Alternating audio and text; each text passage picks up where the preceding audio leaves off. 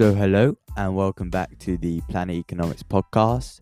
And it's a great pleasure that I get to bring you my guest today, David Breer, who is the CEO and founder of 11FS.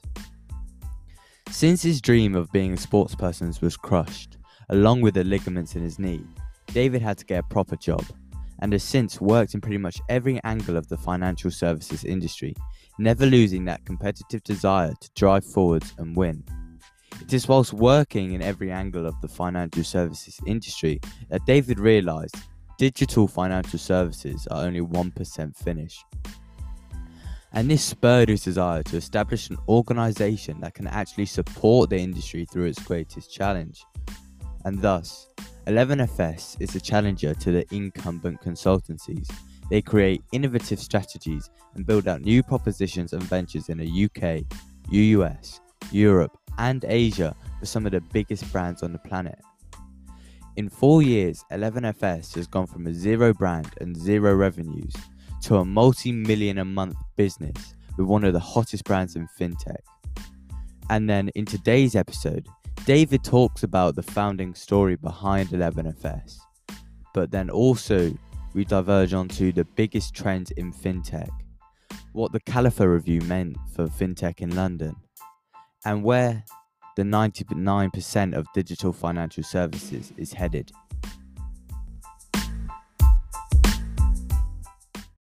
Yeah, I just want to add on that. If you want to learn more about digital financial services and where they are headed, I really recommend you go check out the 11FS website and also their YouTube channel. They released a documentary all about the revolution of fintech and how it unfolded, talking to the CEO of Monzo, the CEO of Starling Bank, and a load more. Furthermore, they also discuss things like decoding banking as a service, where fintech is headed, and they do this through innovative and creative manners through their Lightroom. It's really fascinating. Go check it out. Now, if you want to become an entrepreneur, you want to start a business, or you have an idea which you think can revolutionize the world, but you're unsure of how to get your business started, how to turn this idea into a reality, or even just the simplest procedural steps behind a business, then Different is the place for you. Different is a community of global creators and rebels. By joining the platform, you get access to forums to ask questions, find partners, and get support. You get a free domain hosting and website builder. You get exclusive deals on the leading software tools from Monday.com, Stripe, and Crowdcube. You get content help, original videos with experts telling business stories and tips. You get meeting rooms.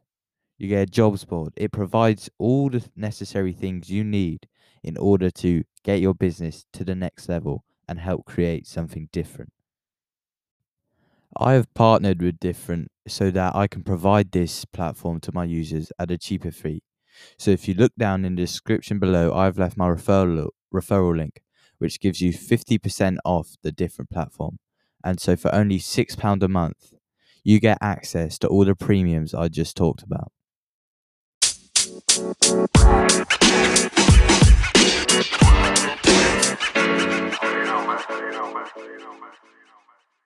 Now, so thanks, David, for coming on and doing the podcast with me.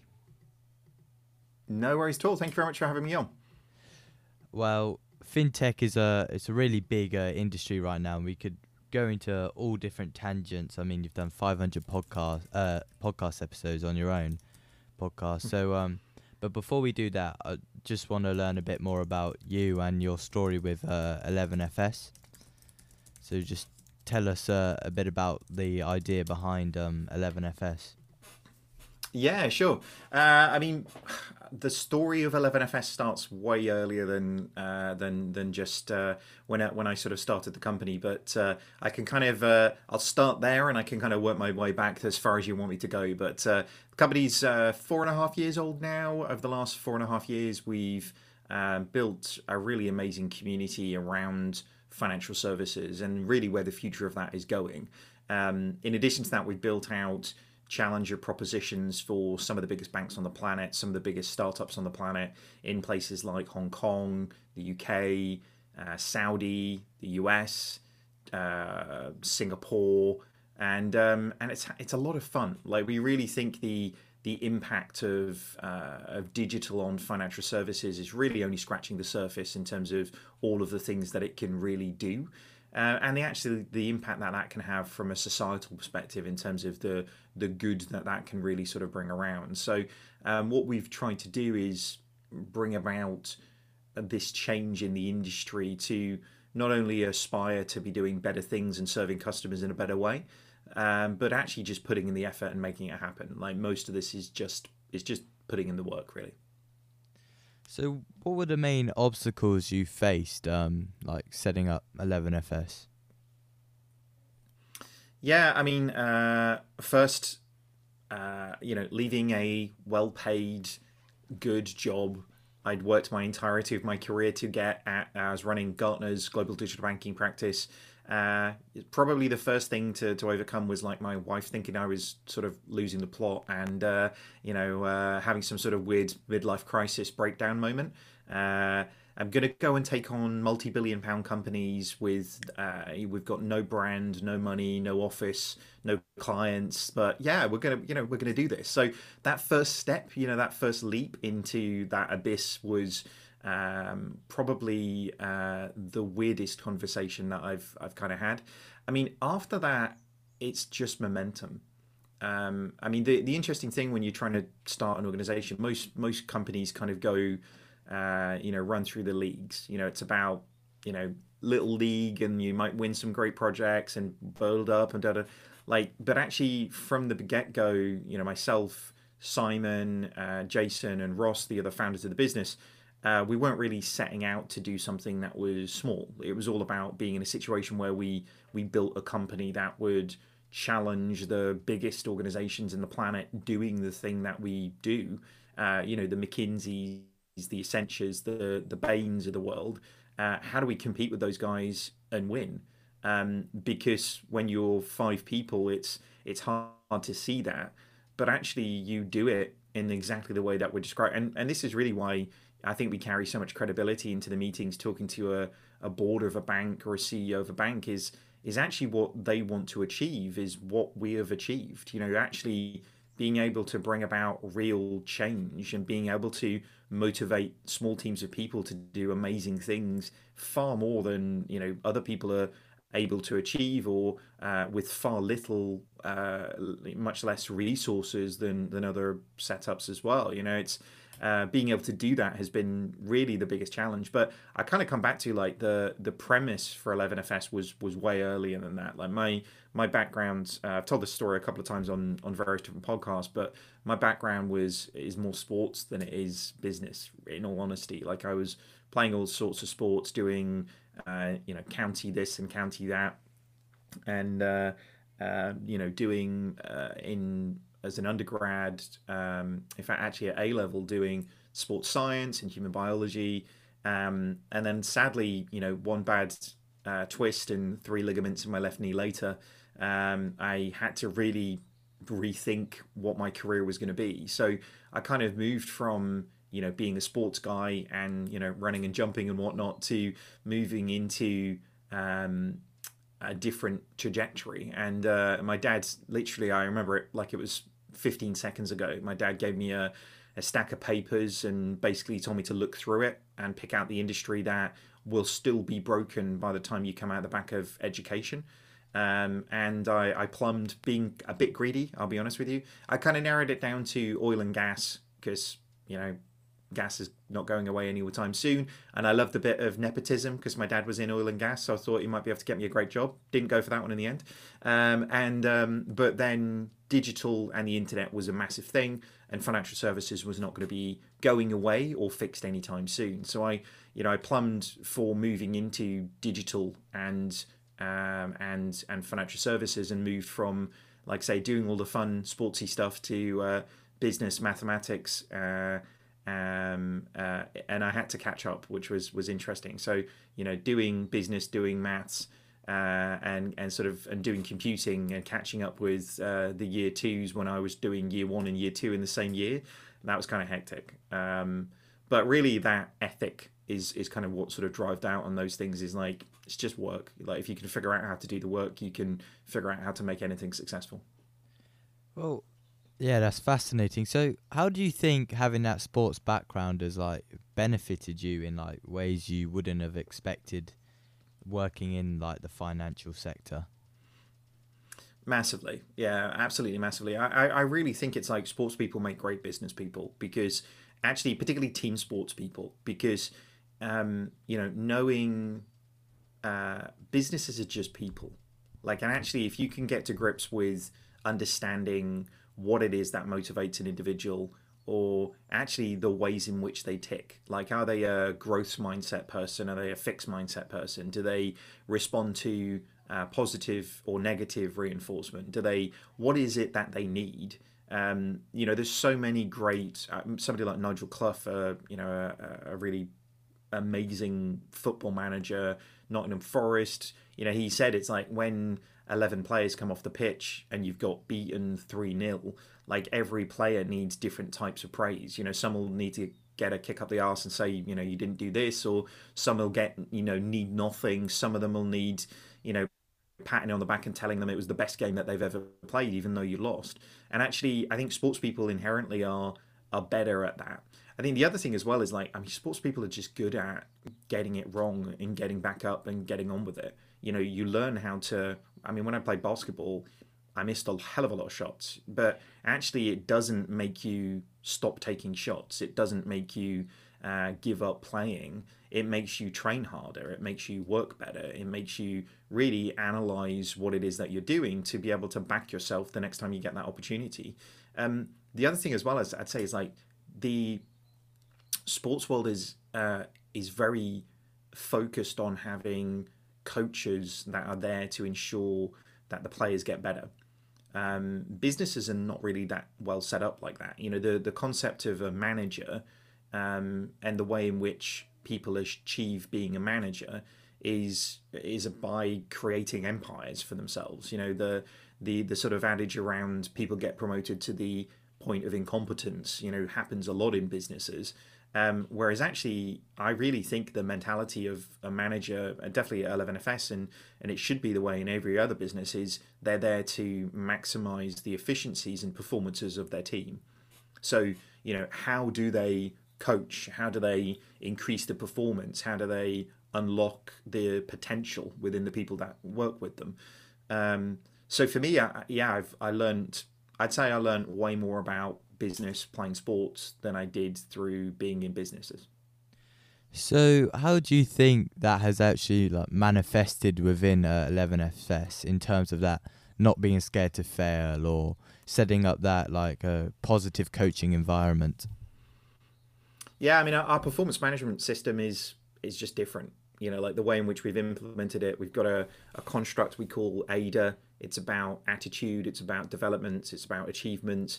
I mean, we do that on a weekly basis. People thank people on a daily basis, formally through a tool.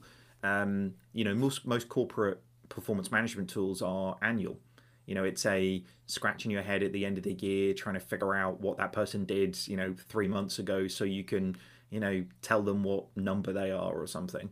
But actually, if you're establishing an environment of coaching and learning and development, then actually performance management is something that happens, every time you have a meeting, every time you're doing something. So it manifests itself in sort of really everything that we do, and actually, particularly when it comes to what is culturally and from a behavioural perspective acceptable or not acceptable.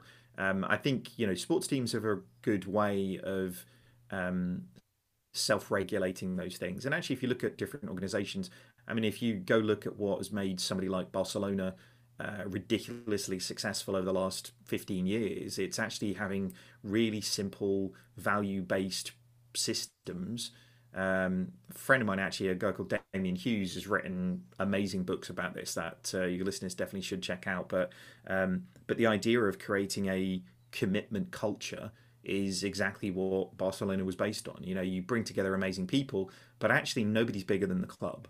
And actually, from 11FS's perspective, we've been really clear about what our value structure is, what the behaviors are that we accept, and actually we are prepared to hire, fire, train, and reward on those things. And most organizations, when you look at it, I mean, there's so many bad good or good bad, whichever way you want to look at it, examples of values in businesses just being posters on a wall or a nice sticker on a laptop or a mug. But if the reality is, if you won't reward people for doing these well or fire them for doing them badly, then actually it doesn't matter. At that point, your value system is meaningless. So we've stuck to our values. We've evidenced it. We've been really clear about what it is, and actually we do that because for us it's the environment that creates the most sustainable sort of culture for really driving unparalleled success in what we do. Yeah, fascinating insights.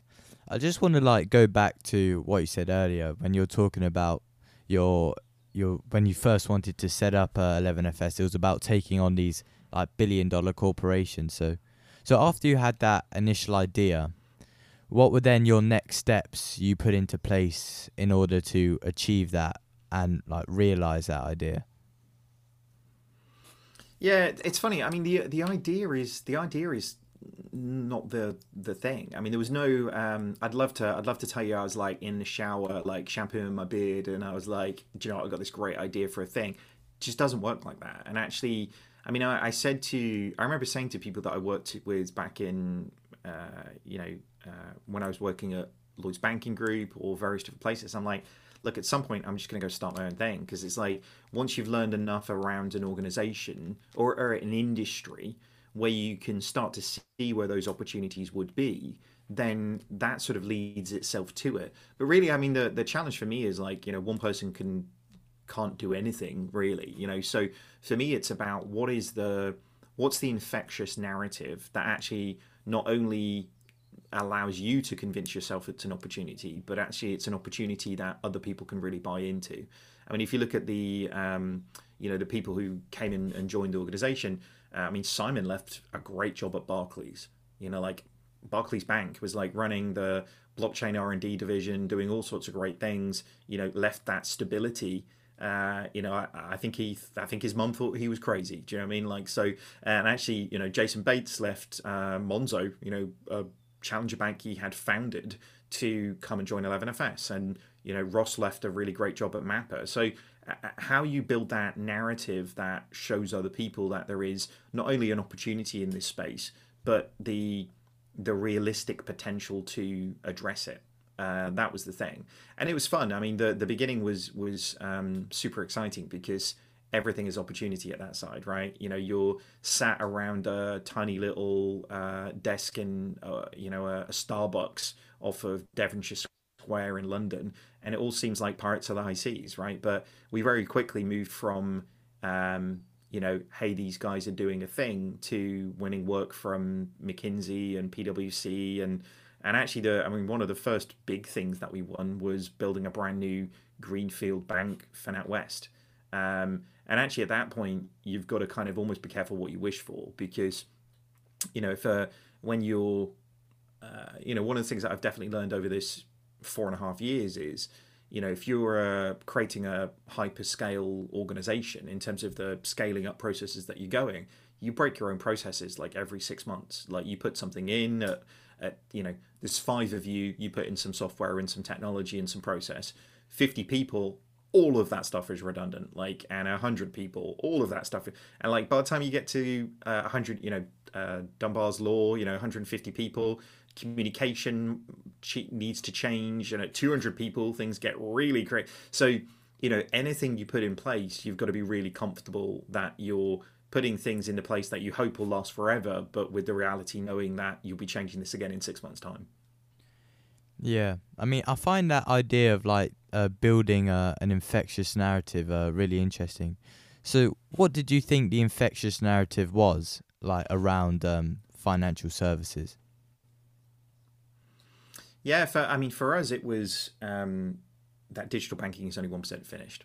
That actually, with the dawn of the internet age, and that with the financial crisis stoking up the need in the UK for the regulators and the governments to create a competition mandate and allow new organizations to come into this space, that with all of that change and with the promise of what a truly digital future would be, that actually the journey for financial services is only just beginning. And that it isn't just about having an app. It isn't just about selling analog products through digital channels. You know, it's not about having a fancy website. It's about the potential to fundamentally change the lives of people, not only in the UK but everywhere, because actually financial services underpins society in such a major way. And actually, there are so many people in so many different places. And I'm not talking about like, you know, sub-Saharan Africa. I'm talking about, you know, there are unbanked people in so many different kind of walks of life in so many different areas. You know, we talk about underserved or overcharged. That just pretty much covers everybody. So the future of financial services is already here. It just isn't evenly distributed right now. And actually, the banking experience that Rihanna gets with the 15 people looking at her financial services and her tax efficiency and the investments she should make. I mean, now in a digital age where we trust algorithms to drive cars, then digital should be doing a little bit more in financial services than just a fancy app and a neon colored card. So for us, that really breeds to, you know, if you want to be truly digital, if you don't just want to be digitized, then actually the opportunities to really revolutionize actually how major financial services organizations work across the planet is really interesting, but it's a whole lot of fun as well. So, what do you think, like, was like the spark for this revolution of like digitized finance?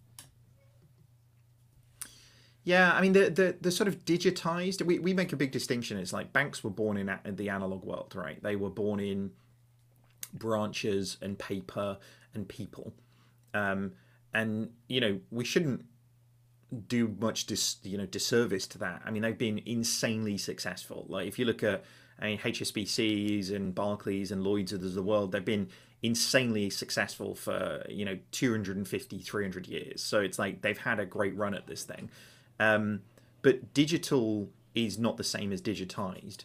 And actually, digitizing is basically taking, let's take those pieces of paper and put them on a website. Like it's the reason why everybody's internet banking looks like the paper statements, because it was like we are not imaginative as human beings, basically. So they just did what they'd done before.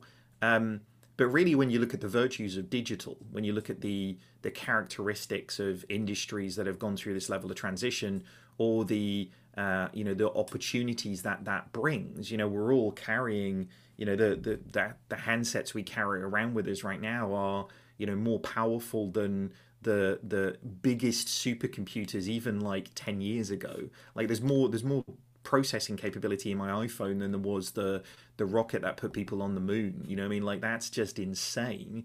So on that basis, like why have we still got dumb financial services products? And actually, why are those products set up in a way that actually penalizes people for using them through punitive charges for overdrafts or lending, rather than actually being subscription-based capability in the way that truly helps people?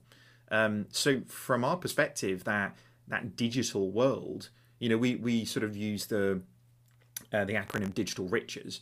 A truly digital service it's real time, it's intelligent, contextual, human, extendable, and social.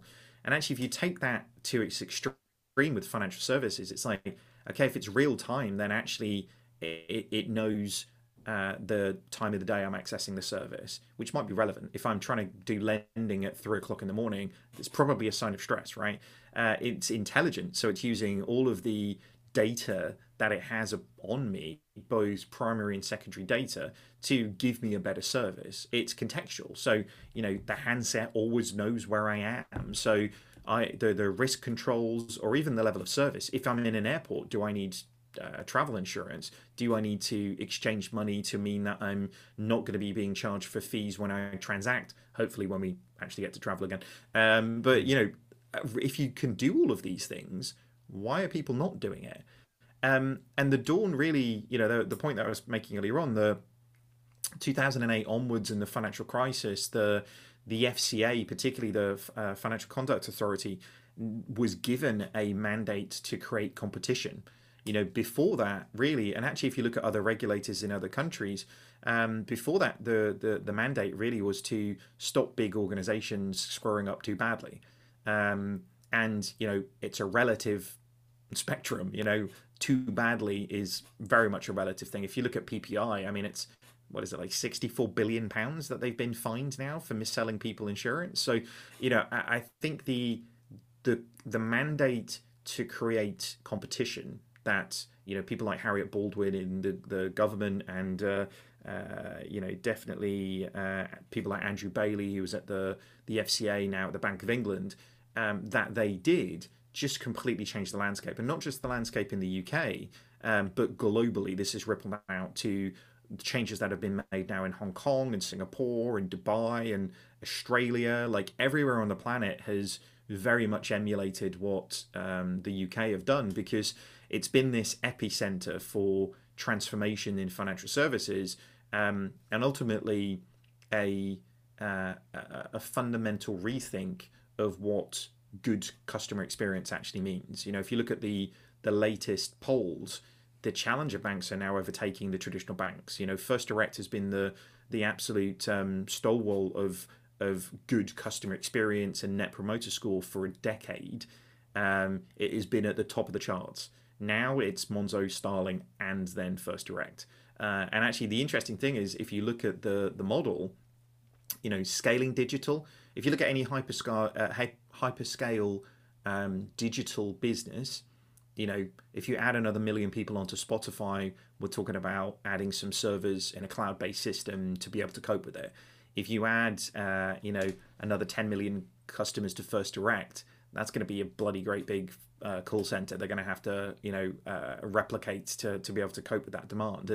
And this is the difference. It's like when you've got your technology, when you've got your operations really set up effectively, and you're serving customers predominantly through a digital realm, your ability to scale to be a truly global presence is very impressive. Yeah, no, there's a couple of points there which I found really interesting, and I'll want to pick up on. So the first is being that regulation and that that competition mandate. So with the pace of innovation being at it is, I mean, is so high, and it's very beneficial. But how does regulation keep up with that, and what are the problems if they don't? Yeah, it's sort of an age-old thing. It's poacher and the gamekeeper, right? The gamekeeper has to keep one step ahead. The police need to stay one step ahead of criminals, right? And actually, it is a difficult one, but I think it's by, the olden process would be, who has the biggest stick wins, right? But that's not a very practical route for having a particularly collaborative experience of sort of working together. So, the approach that the FCA have taken, and the Bank of England for that matter as well, in terms of the cryptocurrencies and assets and everything that goes with it, is by collaboration. It's about working with the community of people who are there trying to improve the end experience from a user's perspective. And actually, if you look at even in the early days, fintechs like Oak North, a really, really successful lender, one of the earliest adopters of fully cloud technology, worked really closely with before them. Nobody done it in the UK. They worked hand in hand with the FCA to make sure that the FCA felt comfortable that the right level of controls and processes were being put in place, that cloud adoption or cloud technologies could be adopted in a safe and controlled way. And they work with them to make it happen. Now it's the standard practice. If you're a fintech, you're born into GCP or AWS, but before that it was unheard of, really. The other things that they've been doing, I mean, they've been very good at, and actually this was, the argument around financial services. It's like, yeah, but it's money, and it's like, Facebook, move faster, break things. That's great if it's like your pictures of cats and stuff, but this is my money. So how do you move faster? And that's my old white posh man voice, just in case anybody was sort of mistaken. But it's like it's one of those ones where I just feel the government didn't take that as a it can't be done. It took it as a great. So the controls and the processes for regulation need to be there. So what's another industry that does this? And they looked to the medical industry. Obviously, if you look at the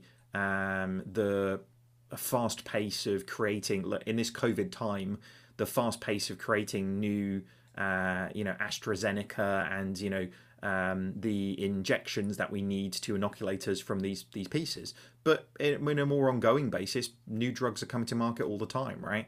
But actually, the trials for these new drugs doesn't wipe out like 20,000 people every time you do it. So, health is more important than money. And if you can do controlled deployments and you can do tests and you can do pilots of these things before you let them out into the general public, then actually that's where opportunities to learn from. So the FCA took and drew very heavily from the medical industry and actually started to deploy things that they were calling regulatory sandboxes. So this is where they work really closely with organizations who have a good idea but are not quite at the point where they can have full regulatory approval. They also worked with organizations to start issuing banking licenses for the first time, and various different types for the first time in absolutely ages. Not just for retail banking, but actually, organizations. A friend of mine, Nick Ogden, set up the first clearing bank for 300 years or something crazy, and actually, because they start the Bank of England and like I say the PRA and the FCA started working alongside people to do these things, because actually, as Nick will say, it's like there wasn't a good reason not to do this. It's just nobody'd come along and asked them if they could. So the opportunities now to solve these underlying sort of fabric of financial services problems, we were able to start picking them off, and from really the ashes of the financial crisis, started to bring new challenger banks or new technology providers or new payment providers that actually allowed new people to do all sorts of weird and wonderful things in the way that they've never really been able to do it before. So players like Oak North are doing such amazing things, but Revolut, Starling, Monzo, but in the challenger bank space, but Tide in the SME space, Coconut in the SME space. There's just such an abundance now in the UK, particularly, of fintechs that are really solving customers' problems, but are scaling to have millions and millions of customers and becoming part of the new fabric of financial services. Now the knock-on effect of that is not just it's great that Starling's doing great, but the knock-on effect to that and that competition in the existing players is that RBS, NatWest, HSBC, Barclays, these guys are really having to rethink what it means to serve customers, what it really means to be connected with a community, what it really means to deploy technology to solve these problems, and are undergoing major technological and cultural transformation programs just to be able to keep up with the pace of change. It goes back to my point before about this industry is only 1% into the journey that it's on. That next 99% is going to be coming down the road faster than ever before. And that's super exciting for some. It's pretty scary for others as well. Yeah, fascinating. And then, the second point I wanted to pick up on was, you're talking about like financial services and fintech and its relationship to London. And then recently there was the Califa report done. So, after things like Brexit, what is the status of financial services and London? Is it still like the stronghold of Europe, or how's it developing? Yeah, I mean, we had a pretty good run, right? We're a tiny little island. If you look at the difference, and if you look at all the ingredients, the report I thought did a really good job actually. Ron Khalifa did a very good job of pulling together all of the different strands of what made the UK and London very specifically to be so successful in that period. It took investment, it took talent, it took policy, it took the regulatory oversight to do it, and it took a public that was maybe annoyed enough post financial crisis to seek out real alternatives to the high street players, right? So with all of those things, this tiny little island was able to punch well above its weight in terms of, if you look at the size of the UK, we're like we're Florida. Do you know what I mean? Like the US is just so huge, but actually it's the ingredients in the right mix which really sort of make it happen. So post Brexit, even into things like IR35, the changes that we're seeing in employment law around contractors, these things are definitely a hit when it comes to talent in the UK. The great thing about really maybe the only great thing, the only silver lining with what's happened with COVID is the reality now is like, it doesn't really matter where you are. Like, actually, I'm in Norwich. I've been here for like nearly a year, no, over a year now since the last time I was actually in the 11FS office because we've not been allowed to go into London, right? I don't feel any less effective than I did before. So actually, at this stage, it doesn't really matter where people are. And it doesn't matter if you're in Leeds or Manchester or Cardiff or Edinburgh or Norfolk, like wherever you want to be. I think actually what people can see now is that it's about people taking responsibility and really being inspired to do the work that they want to do. And at the point where you want to be, if you want to be in Cardiff, it doesn't really matter. I think the challenge to that is, can the UK put in place enough processes to allow talent not to hemorrhage out of the country? Because what has made us such a magnet, and I think this is where London does punch above the average for the UK, is it is such a multinational, multilingual, it is an international place to do business. So London is unlike anywhere else, I think, in the UK. In the same way as like New York is not America, and Hong Kong is not China. They become a hub for trade and industry in the same way as somewhere like Venice was in the 15th century. It becomes such a multicultural hub that actually you find the fusion of all of those different things is what leads to really interesting innovation. I think the recommendations are good, but as I sort of said earlier on, it's not about what you say or what you think; it's about what you do.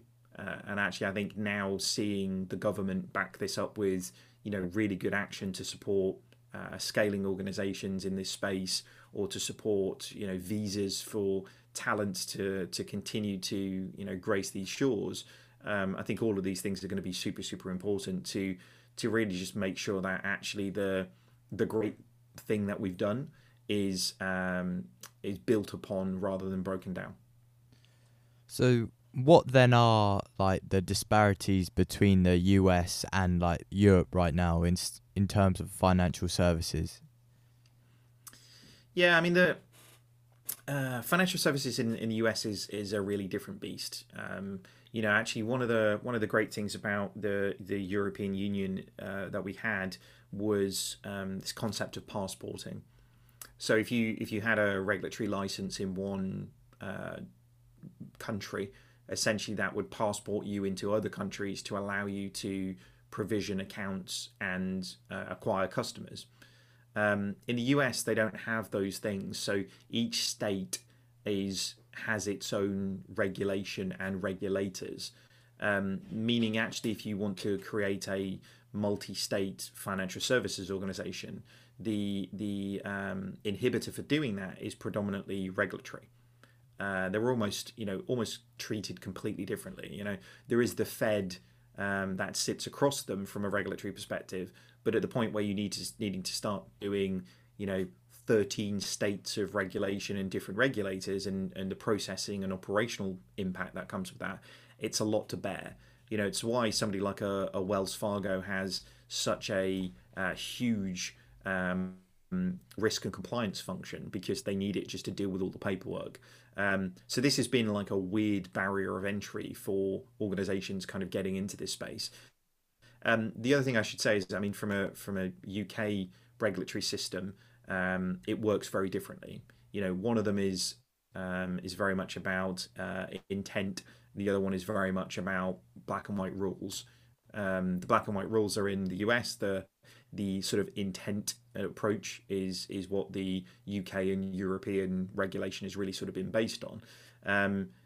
I'd say, you know, really, despite being, you know, the capital of entrepreneurial nature, then the US is very much set up in the favor of big organizations.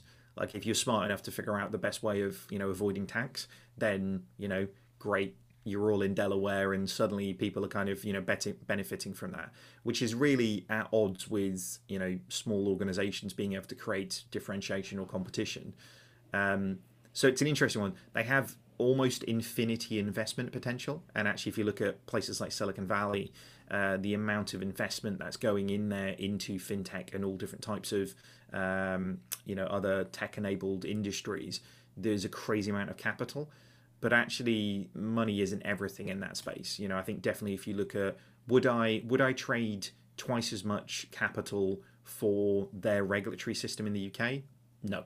Like, the things that make us unique are not just the ingredients that we have, but the ingredients in the right proportion. Yeah. So, just going back onto like what you said and about this idea of financial services only being 1% finished. What do you think are the next developing trends? Because, well, as you said, like it started off with on a more consumer basis, like with the Monzos, the Starlings, and now it's like the Tides and the Coconuts of small, medium enterprises. So, what are the next trends coming? Yeah, I mean, I think it goes back to what I was saying a little bit earlier on. Is like, you know, financial services hasn't really progressed that much, right? We've gone from, you know, a man in a branch talking to you to no man talking to you at all. And actually, self-service in this instance is actually a much worse experience, because that nice chap in a branch knew everything about financial services and was able to give you advice. So suddenly, actually, people are now having to make their own decisions around financial services stuff.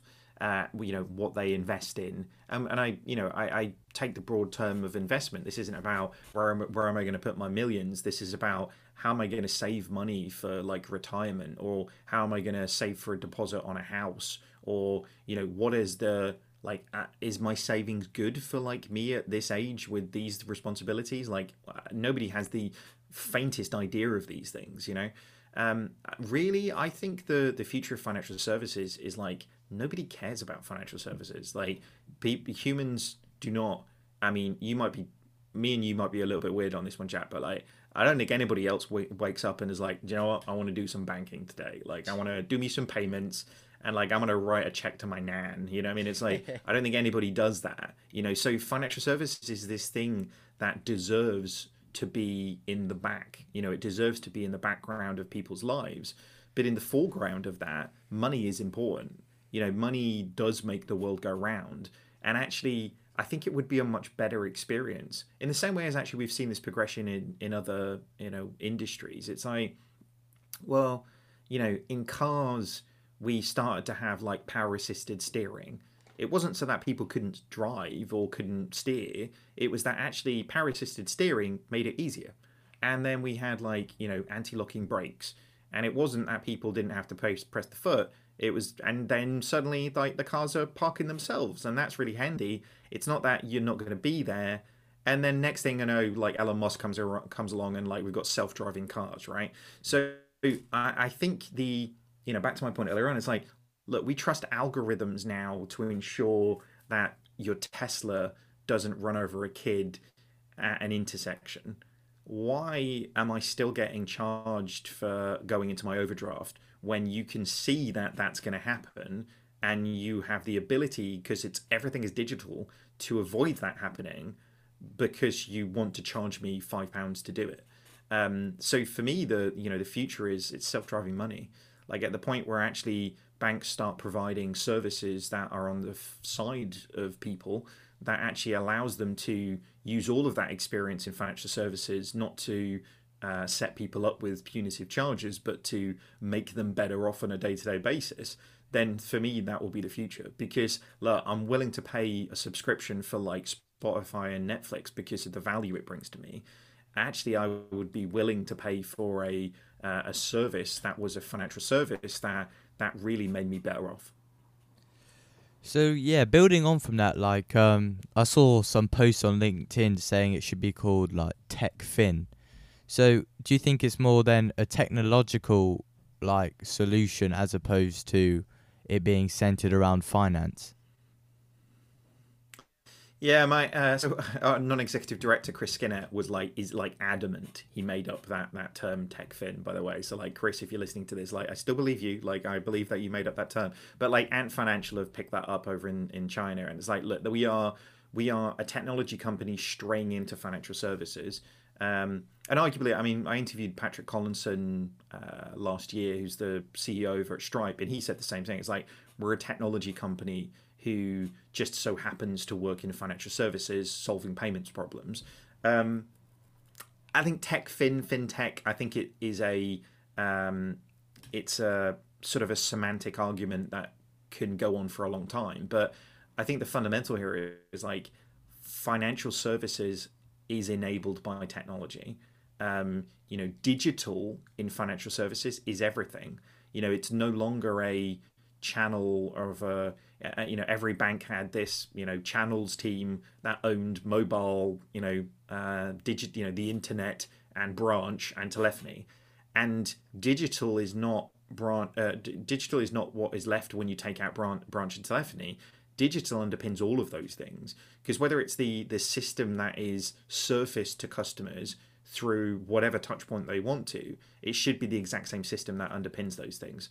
So for me, the argument around which one it is, um, it's both and it's neither at the same time. But digital is fundamentally everything in financial services. So building on from like the digital revolution, like how do you think it will affect the wider economy just beyond the financial aspect? Yeah, I think very significantly, because actually, I mean, the problems that we're facing into is unemployment at a higher level than ever, right? But actually, in a world where you're shutting down branches and more things are moving to digital, then actually does that really create less jobs rather than more jobs because of automation and what algorithms and artificial intelligence can start to pick up from people. So I think on a jobs level, I think it changes the nature of what value humans bring to that process. There are going to be a lot less people answering phones in call centers. There's going to be a lot less people sort of pushing paper around middle management in organizations, and that's a good thing. So retraining people or changing the nature of the jobs that people are training for way back in education is really really important. Particularly where we start seeing again, if everything is digital and everything is internet, then computing, programming, understanding product in its real sense. These are skills that are increasingly important from a societal perspective. I think in terms of like actually what it means on a GDP level, or even from a more brutal realities day to day societally level, this should be better for everybody. Essentially what we're seeing is the experience that only the wealthy could afford being democratized down to everyday lives. We're seeing retail banking being commoditized down to a point where actually it is the economics that underpin it are uh, better than ever. We're going from it costing a big bank £200 to run a current account to Monzo, I think, have publicly said it cost them about £4. If an account runs for £4, then actually you can afford to include everybody in the products that you're building, the way that you're building them, and actually that allows you to bank everybody. I think it again. If you look at places like New York, New York is such a you know again, an international, waiting room of people. But it's something like 7 or 8% of New York are unbanked, like just unbanked. That's people who are completely disconnected from the financial system, and that can't be good. That can't be a good thing. And that's New York. If you go to Rwanda or Nigeria, it's completely different. And then if you go to India, it's completely different. So, the revolution around digital has so many far-flung connotations of it. Like you say, it's not just like I can split the bill with my mates at the pub. It's like, actually, we're talking about anti-money laundering capability that's coming in. It's an industry that only 0.1% of money laundering is being caught in a system, and that's not it's not as glamorous as it looks like in the Sopranos. Like, this is like money laundering. This is human trafficking. This is from a societal level, these are the bad guys. So addressing those things through putting in place digital capability to drive out the opportunities for those things, materially changes the capability that is in everybody's hands, but fundamentally means that society improves as every year goes by and we change some of those mechanisms and mechanics. So if you were to boil down like digital finance to like one core message or like a motto, what would that be? It's interesting. It's do you know what, the best mottos are ones that I think when you say them out loud just sound super stupid, right? But actually, I mean, again, speaking to Patrick Collinson, his whole thing is like, just talk to people and do what they need.